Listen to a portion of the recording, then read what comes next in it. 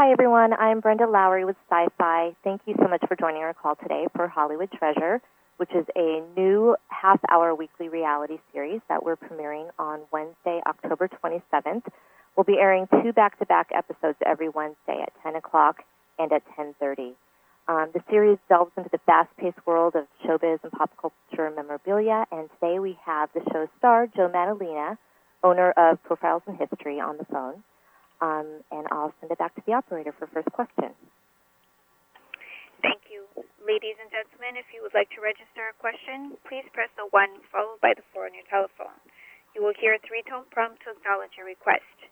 If your question has been answered and you would like to withdraw your registration, please press the 1 followed by the 3. If you are using a speakerphone, please lift your handset before entering your request. One moment, please, for the first question. And the first question comes from the line of Patty Griepo with Pazaz.com. Please go ahead. Hi. Thanks so much for talking with us today.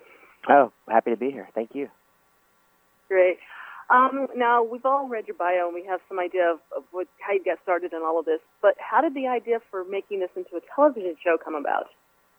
For years I've done lots of press. I've done, from, Bill O'Reilly to, you name it. I've done, hundreds of interviews. And, every time I do an interview, a reporter will say to me, well, gee, you should have your own show. You have such great stories.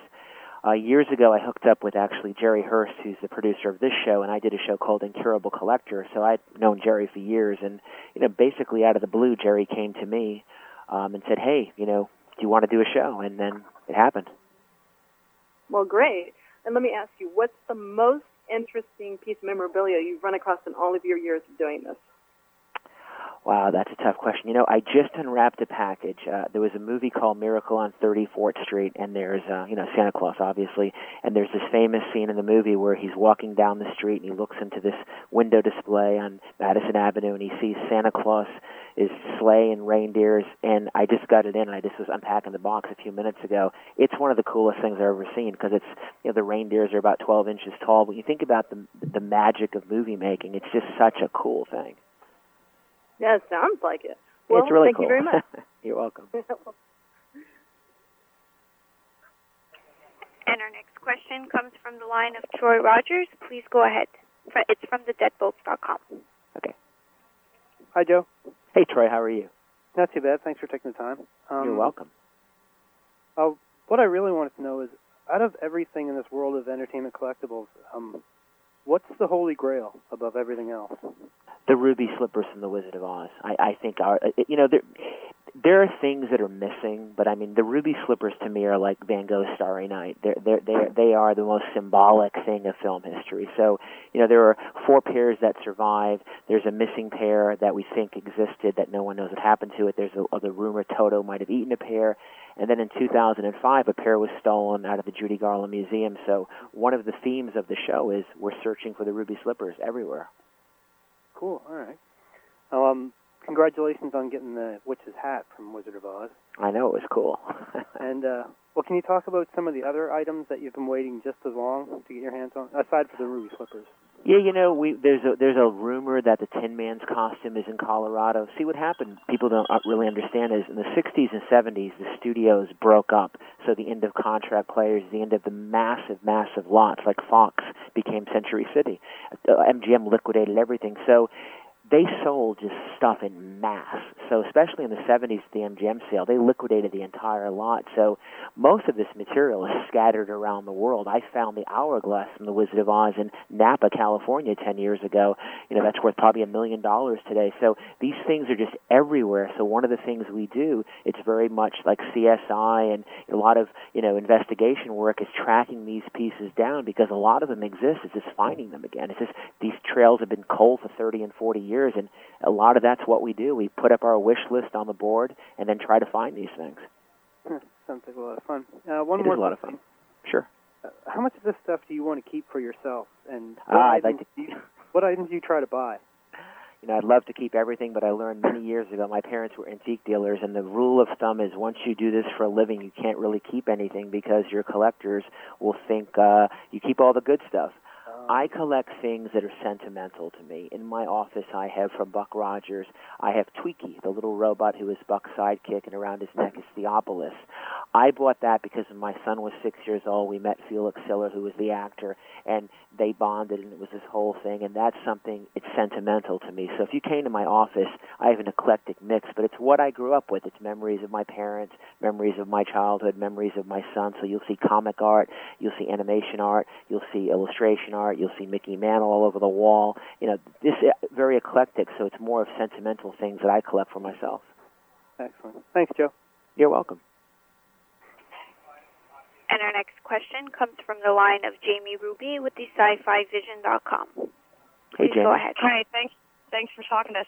I just wanted to say quickly, I actually about 11 years ago, I assumed they were one of the real pairs of ruby slippers that were at the Fox lot on display when we were at the set there, and they're beautiful.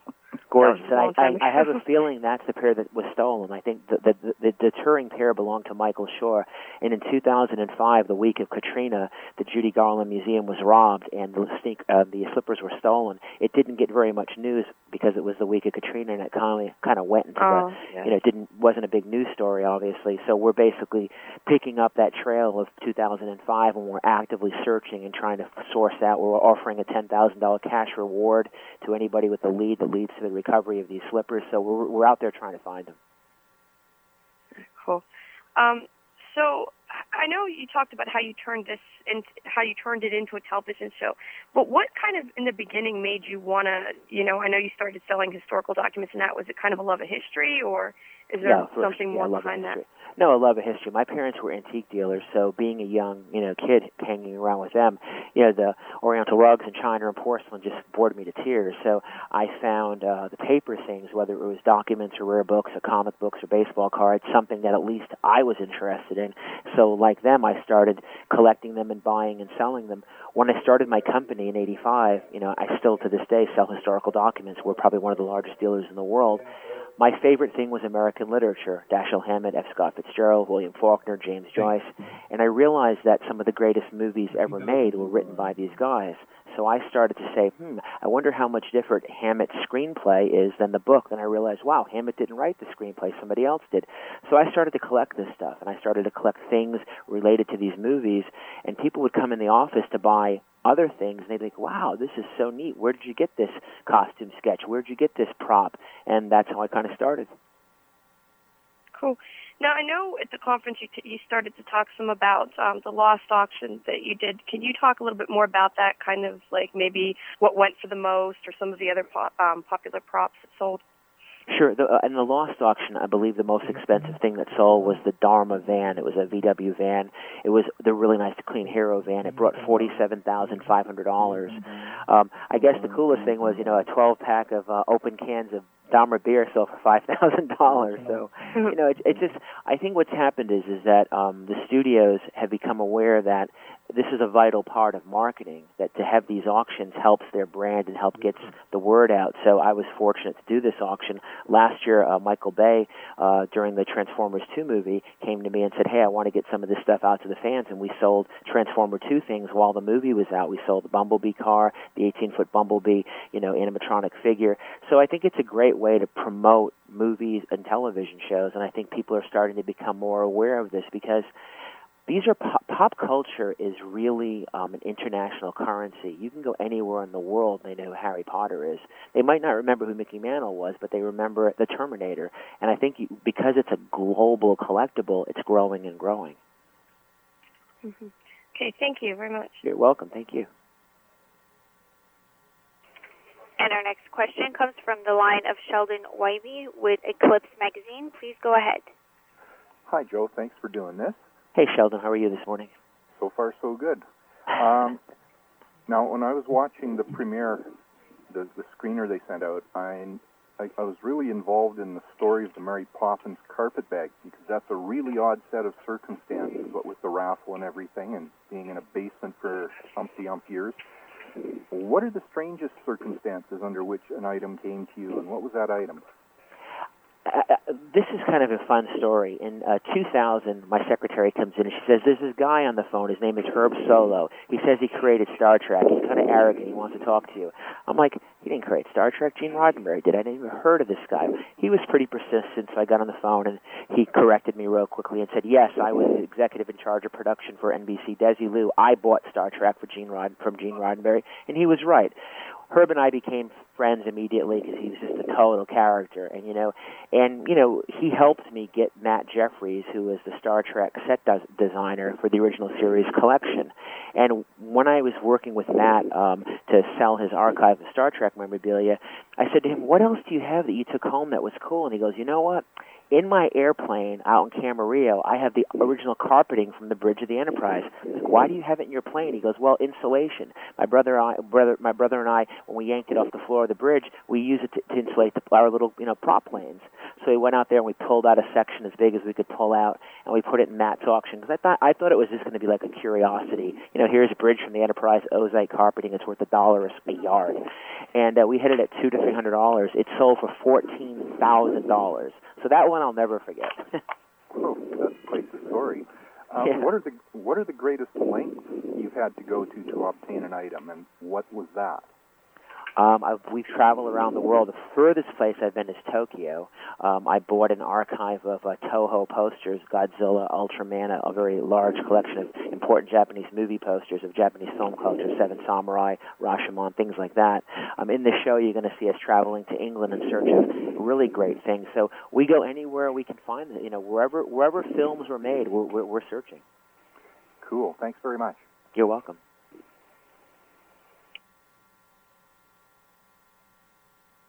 Hello? It's Jim from MoviePropCollectors.com. Jim from that's a very famous website. Oh, thank you. You're welcome. Funny, I didn't hear. Good morning. Thanks for joining everybody here. Sure. My question is, when you were filming the show, and of course I'm sure you have an idea of how you want it to go, what is your hope, or what was your hope, that people who are watching this type of a program for the first time are going to take away from this? Like, what type of an experience and what they're going to get out of the show? I did this because I really, really love what I do, and I really think it's important to take care of these artifacts because I really feel they're a part of our culture. And I just want people to enjoy the ride, the fun that we go through, how exciting it is to find these things, the amazing people we meet. I mean, the great stories. I mean, that's what it's all about. It's this great journey, and unlike a lot of other shows, you actually get to see the fruits of our labor because at the end of all we do, we actually sell the items or try to sell the items. There's actually a final beat of what happens, and you get to go back to the person who consigned it. You hear from them what their experience was. So I really enjoy it. I love being out there and meeting the people, and I love finding the stuff. Yeah, when I was watching the rough cuts of the first two episodes, you really, I love it because of the site, and I love doing this, finding the items, and it's like you're part of the film, and you're saving it, and I think everybody, whether they're somebody who's done this before or does it because it's a passion like yours and like mine, that they're going to become involved and that they're going to want to see more of what's going to happen, and are you going to get the item, and is it really the item, and who ends up, what home it goes to, and the fact that everybody's really saving a part of Hollywood history, I think is very important, and you should be commended for that. Oh, thanks. That's the journey. I mean, that's what I hope everybody gets to go on. It's fun. Like I said, there's a little CSI, a little detective work. Sometimes we run into stone walls quite often, but I hope everybody enjoys it as much as we have. It's been a lot of fun making the show. Yeah, it's really, really cool, and it brings back a memory from the Zori's a film that everybody loves, and you seem to be finding all of them. I think it's great, and thanks for doing it. You're welcome. Continue watching. Thanks. Thanks. And our next question comes from the line of Sammy Ternano with the TD Grapevine. Please go ahead. Hi, good. Hi, how are you? It's good to talk to you again. How are you today? I'm good, thank you. My first question is, what was the one thing you thought was impossible to find, but you actually ended up finding anyway? Chitty Chitty Bang Bang. Oh, wow, that was amazing. What's the it was story amazing. behind that? The car had been off my radar forever. I mean, I just look at it and say, gee, that's one of the most iconic cars in film history, and how we tracked it down. And basically, the owner, the man that basically he traded a year's wages working on the movie for the car, and he basically got the car instead of a salary. And just we had to travel to England to find this car. So when you see the car and you realize what it looks like, it just takes your breath away. Because the first time I saw the car, just being in its presence, I literally couldn't speak. It's that powerful when you see Chitty Chitty Bang Bang. So that did it for me. Oh, wow. And besides Ruby Slippers, what's next on your list to find? Wow, see, I'm a Wizard of Oz obsessed person, so I know the Witch's Broomstick is out there, the Tin Man's costume is out there. There are so many things that are lost. There's, almost everything is lost. There's all these great biblical epics. I'd love to find Charlton Heston's staff from the, Ten Commandments, his Moses costume.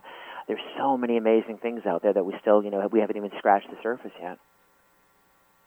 Sounds good. Well, I thank you for talking to us. You're welcome. Thank you. Thank you.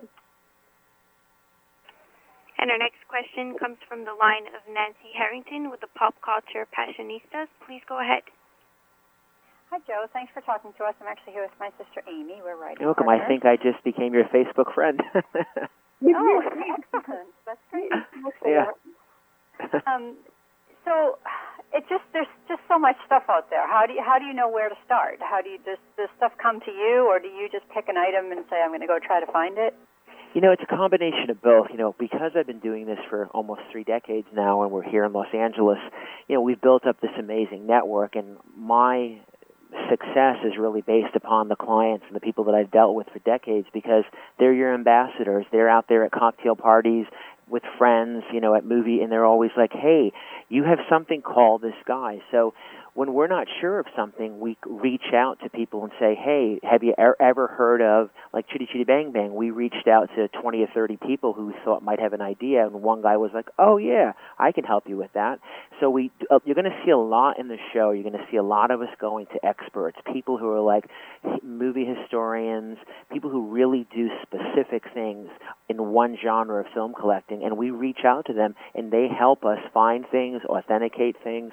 So that's definitely, it's both. Either we take a cold lead and look for somebody to help us who might have either worked in the production or been a collector at the time, and then try to resurrect the lead, because most of these things are out there, but people that have them don't know. See, like baseball cards and comic books and stamps and coins, we all know they're valuable. We've taken them out of the boxes. We've told the sad stories of mom throwing them away, and the ones that have survived, they've been graded and sold.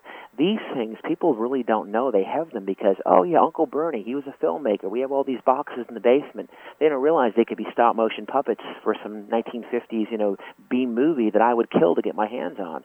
So it's out there. Right. Oh, it's fascinating. Can you tell us a little bit about guest stars like Dawn Wells and Stan Lee, and what connection they have to the memorabilia? Yeah, one of the constant themes of the show is I'm always like, we need to reach out to the people who worked on these shows, especially the celebrities, because they may have things. So you're going to see me.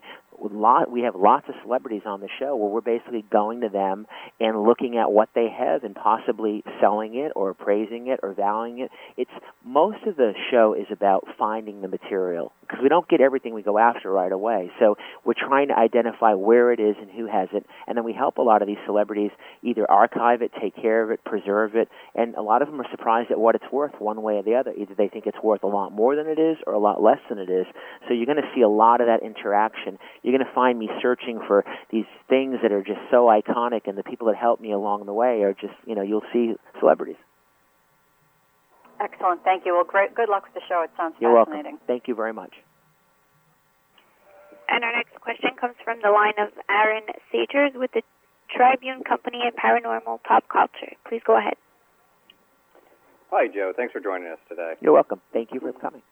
Yeah. I was actually wondering, is there a market for items that never appear on the screen but become a part of the myth of a film or TV show or some other pop culture? And if so, what is the most popular item that you can think of that well never made it into it. Give me an example you'd be talking about so I can better answer your question. Give me an example of what something like that may be so I can understand the question better. Well, one of the things I'm thinking of is with Disney. There was at the Haunted Mansion ride at Walt Disney World. There was the Hatbox Ghost, and supposedly there is a prop from this ride of the Hatbox Ghost that is out there somewhere, according to what I have heard.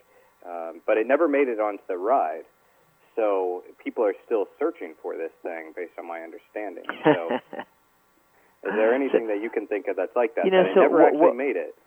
Well, like Disney attractions, we're very interested in. Like one of the things we have coming up in our December auction, when you go to the Haunted Mansion in California and you go into the room before you go down into the cars, the ceiling, elongates and those giant paintings appear on the wall.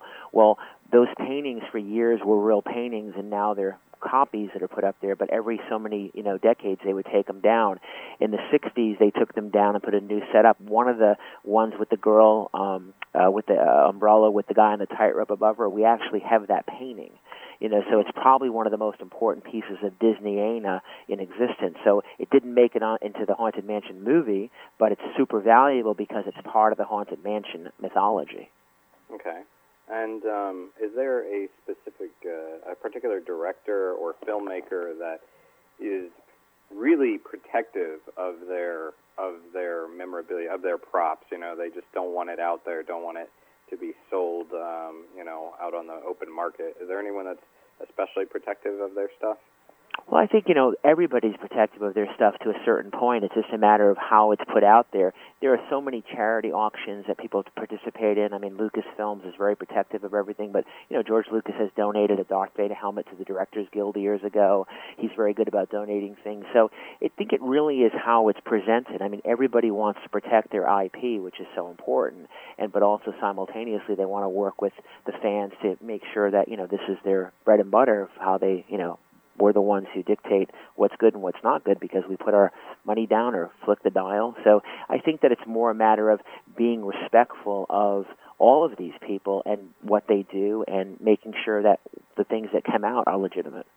Okay. And finally, we know a little bit about what you're looking for yourself, but what is the item that when your friends or when new people meet you and find out what you do, what is the item that people say, hey, if you run into this, set it aside for me? So I would say that Stan Winston was a dear friend before he passed away, and for 2 or 3 years I worked very closely with Stan and was fortunate enough to take care of his collection and sell off his collection. Now I work with his family, his wife and his kids and stuff, and I archive all their assets. And Stan obviously did Iron Man. A day doesn't go by that I don't get a phone call. Can't get an Iron Man? No, can't get an Iron Man. I mean, it's the most requested thing because they know I have the direct connection. The Iron Mans are all owned by Marvel Entertainment Group. They're not being sold, and it's probably the most requested thing I get. Excellent. All right, well, thank you for your time. You're welcome. I'm looking forward to more episodes. Thank you. Hope you enjoy it. Thanks. And our next question comes from the line of Jason DeBoard with The Original Prop. Please go ahead. Hey, Joe, how are you doing? Hey, Jason, how are you? Nice to hear your voice. Yeah. So I watched the screeners. They were very well done. I was really impressed. I have one kind of long-winded question for you, so bear with me. Sure. I know you've been long recognized as a pioneer in the hobby with your auction house events, which have always attracted a lot of mainstream media attention because you've sold a lot of important pop culture artifacts. And, of course, the price is realized is usually what attracts the attention of the mainstream media. With the launch of Hollywood Treasure, you'll likely cement your position not only as the public kind of face for the field, but will likely become recognizable as a personality to the masses, kind of like Pawn Stars and American Pickers. So with that, I think you're going to have more of an ability to shape the future of the hobby, and I kind of see the TV show as really something that's happened in the short time I've been collecting, is something that's really going to change things more so than anything, since I've been around. And with that, you're going to be framing a lot of non-hobbyists' general understanding of what the hobby is, how it works, So my question is, do you have plans to in some way incorporate into your new television series information that can serve kind of as a warning to potential collectors of some of the dangers and pitfalls that they may face, such as fraud in the marketplace? Oh yeah, absolutely. One of the predominant elements as you watch the season go on is authentication. We're meeting with so many experts, finding out how things are made, and we encounter things that aren't authentic, and we explain how we know, and that's one of the biggest things. We're very skeptical of everything we encounter. Like the carpet bag, Jason was involved in helping me find the carpet bag. Without Jason, I would have never gotten that lead. And, so even with the carpet bag, there was we weren't 100% sure until we could get it back and actually spend hours examining it, and then we were able to forensically pinpoint the pattern of the fabric of the carpet and know it was that specific carpet. So yeah, a very big concern is making people aware of, how you authenticate this material, just the whole process of how it's made. We're visiting prop makers, prop shops, producers, directors. We're learning about the whole process, and one of the great parts, I hope, is the studio's continuing to sell things. In my November auction that we're doing in conjunction with the show, Sci-Fi was great, and they gave us stuff from Caprica and Eureka and Battlestar Galactica. So much more material is coming out of the studios because of a show like mine that would never come out before. In this auction in November, from what we're doing with Variety Kids, which is a California-based charity for at-risk and abused kids, we have the identity disc for Tron. So here's an opportunity for somebody to get something right from Disney of a movie that's going to be a blockbuster. So it's kind of I think it's going to be self-policing in that regard, because I think more material like that is going to come onto the marketplace, and that's what I'm going to kind of really urge people to pay attention to because of the source of origin. Yeah, I was impressed because in that one episode you do kind of go into the screen matching of that carpet bag, which I think is good because it really elevates people's understanding of what you have to go through to really authenticate something, rather than it just comes with a COA and it's on eBay, for instance. And therefore, and there's a lot of that. There's a lot of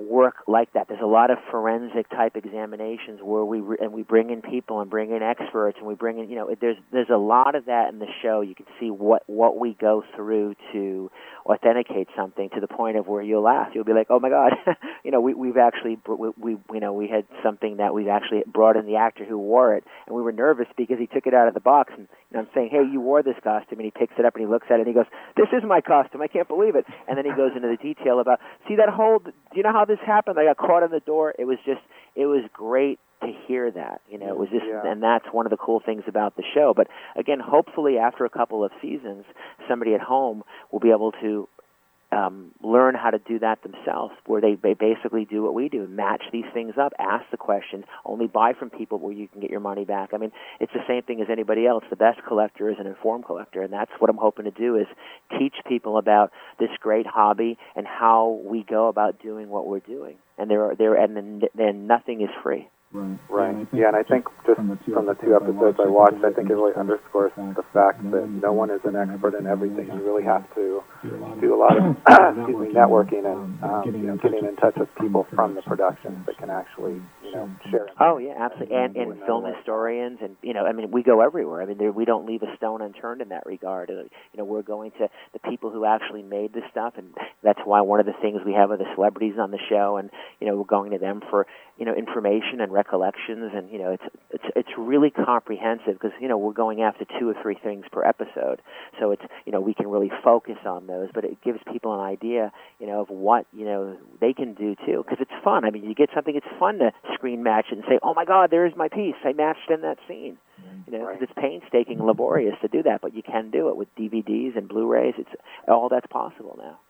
Right. Well, thanks for your time and answering my question. You're welcome. Thanks, Jason. Later. Thanks. Yep. Thank you.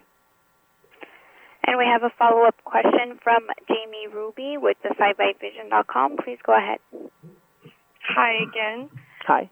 So there is an item. Is there an item that you're really looking for that you found that just the person will not part with, kind of like what happened originally with the hat? For sure. Lots of them.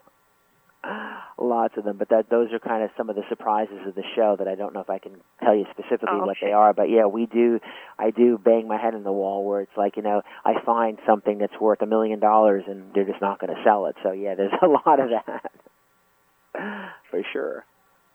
Have you come across something where maybe you've gone to really far lengths to find out about, and then find out that the person either that they didn't know it was fake, or maybe that they did know it was fake, and they, dragged you all the way out there? Has that happened?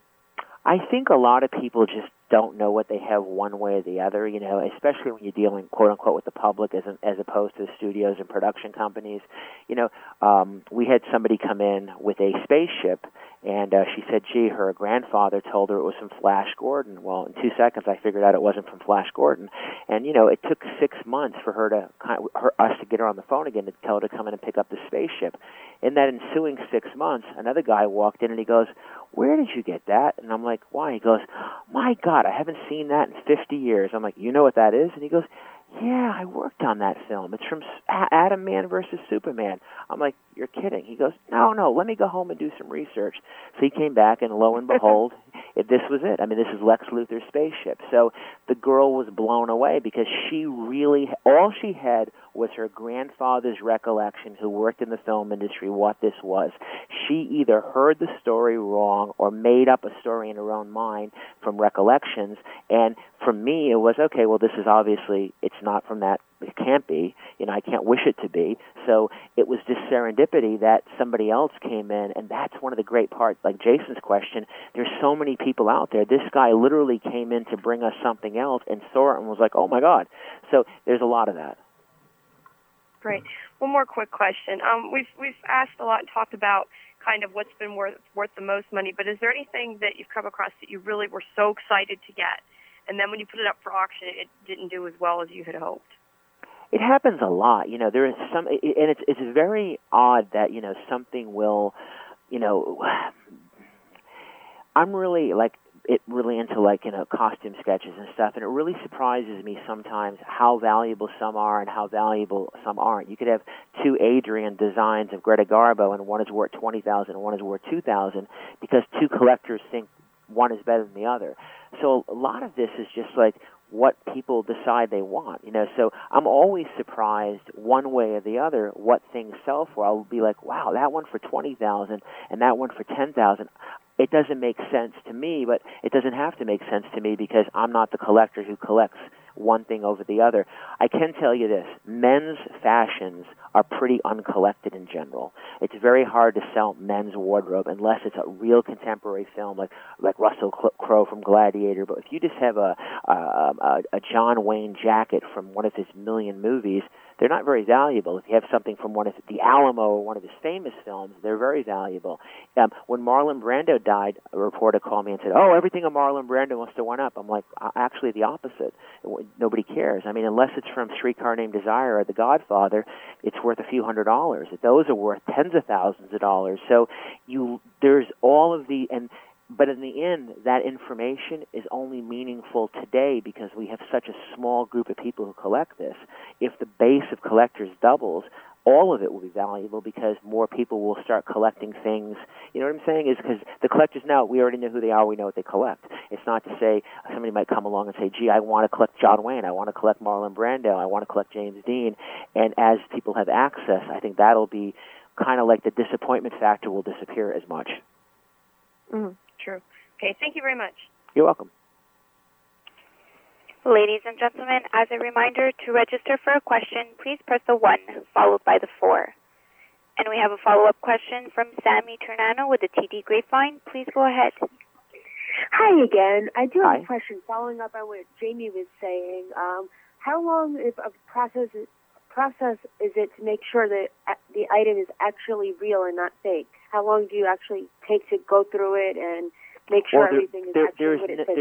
There's no time. There's no like it doesn't take a certain amount of time. It takes however long it takes till we're sure. So it could take a day. It could take a year. I mean, it just depends on what the piece is. Like the spaceship I just described, it was 6 months before we even knew what it was. So with the carpet bag, we spent several months from Mary Poppins carpet bag working on it because we had to get high enough quality resolution images, and then it's carpet, so we really had to go through and match up every angle to determine which bag it was. So a lot of effort goes into it. Some things are self-authenticating, like when Disney mails me an identity disc from Tron, it comes from the production company. It's pretty straightforward. You know what it is. Some things, people commonly people will make the mistake and say it's one thing and it turns out to be another. I mean, that's very common. Okay, and well, thank you very much. I appreciate it. You're welcome. Thank you. Thank you. And our next question comes from the line of Jim Manning with the MoviePropCollectors.com. Please go ahead. Thanks. Hey, Joe, again. Hey. After hearing you answer everybody's questions, and obviously we could see this with the show, your enthusiasm and how much you love the items as much as we do, the ones of us who like also collect and preserve items, and it just brings back so many good memories. And a lot of people also focus on what something can go for, and what's the highest and this and that. But I think you touched on what really one of the most important things is to each person it's going to be like an individual feeling as to why they like doing what they're doing or why they collect. And it seems by watching you do it is like everybody else seems to get more involved, and then they realize what was my favorite film. And I think that's great, and it's very important on how you authenticate items and what things are worth. But when it comes down to the end of the day, it seems like you do it because it just brings so much enjoyment to yourself. Yeah, no, for sure. I mean, I love to see people's faces because any skeptic will come in and say, I'll be like, you got to have a favorite movie. Okay, and then you break it down. You wouldn't buy that? Of course I would buy it. And it's so funny that, that they'd buy that one thing if they could ever find that one thing, because you do have a favorite thing. I got a guy email me the other day, and he's like, oh, my God, the Batman bust, the Shakespeare bust, I would buy that. This guy he has no interest in collecting until he saw that. That piece resonated with him because he remembered it from his childhood. And that's the great part, is exposing all of these things to people and saying, what was your favorite? It's all about nostalgia. It's all about, surrounding yourself with things that make you happy, and this is what this is. It's pop culture, and it's very nostalgic. And I think the good thing is with the Mary Poppins bag is when you showed the screen grab and the matching to the digital photos, it's great when people can do that, and I love to do that with some of the items that I have. But people got to realize also you can't always do that, and just on the other side of the coin, things can be seen far away, close up. So it's kind of like a bonus when you can do that, and I think that's great. And it's good to check different ways that people can authenticate items, and that there's more than just one way. It's good that you point that out in the show so people have all the and lots of things. Like one of the things we sell are matte paintings, and just to understand what a matte painting is, we just got some Sid Mead matte paintings in from Blade Runner. And when you look at them on the face, you're like, what are they? And then when you look at the movie, and I'm like, well, that effect is basically a painting, an area then where the live action was filmed in, but this one part was an effect. And until you understand that a lot of that goes into filmmaking, you might not realize that what that matte painting was even used for. It takes a lot of these things. I mean, people always say to me, what's different? Why is one prop so well made and one prop's not as well made, and they're both used in the same film? And it's just like our TV show, like with Star Trek, you may have a hero principal prop that's used in close-up sequences that actually illuminates or does something. You may have a static prop, which is when they were running around or throwing them or putting them in their side holders, that wasn't as well made. It didn't have to be. So they're both real, they're both production made, they're both screen used, but the one that's the close-up hero that does something is more valuable. And that's one of the things people are going to learn about from the show, all those nuances about why one is more valuable than the other, even though they're both used on the show. I think that's great, and I just could tell it's from watching the first episode. It's apparent that you're going to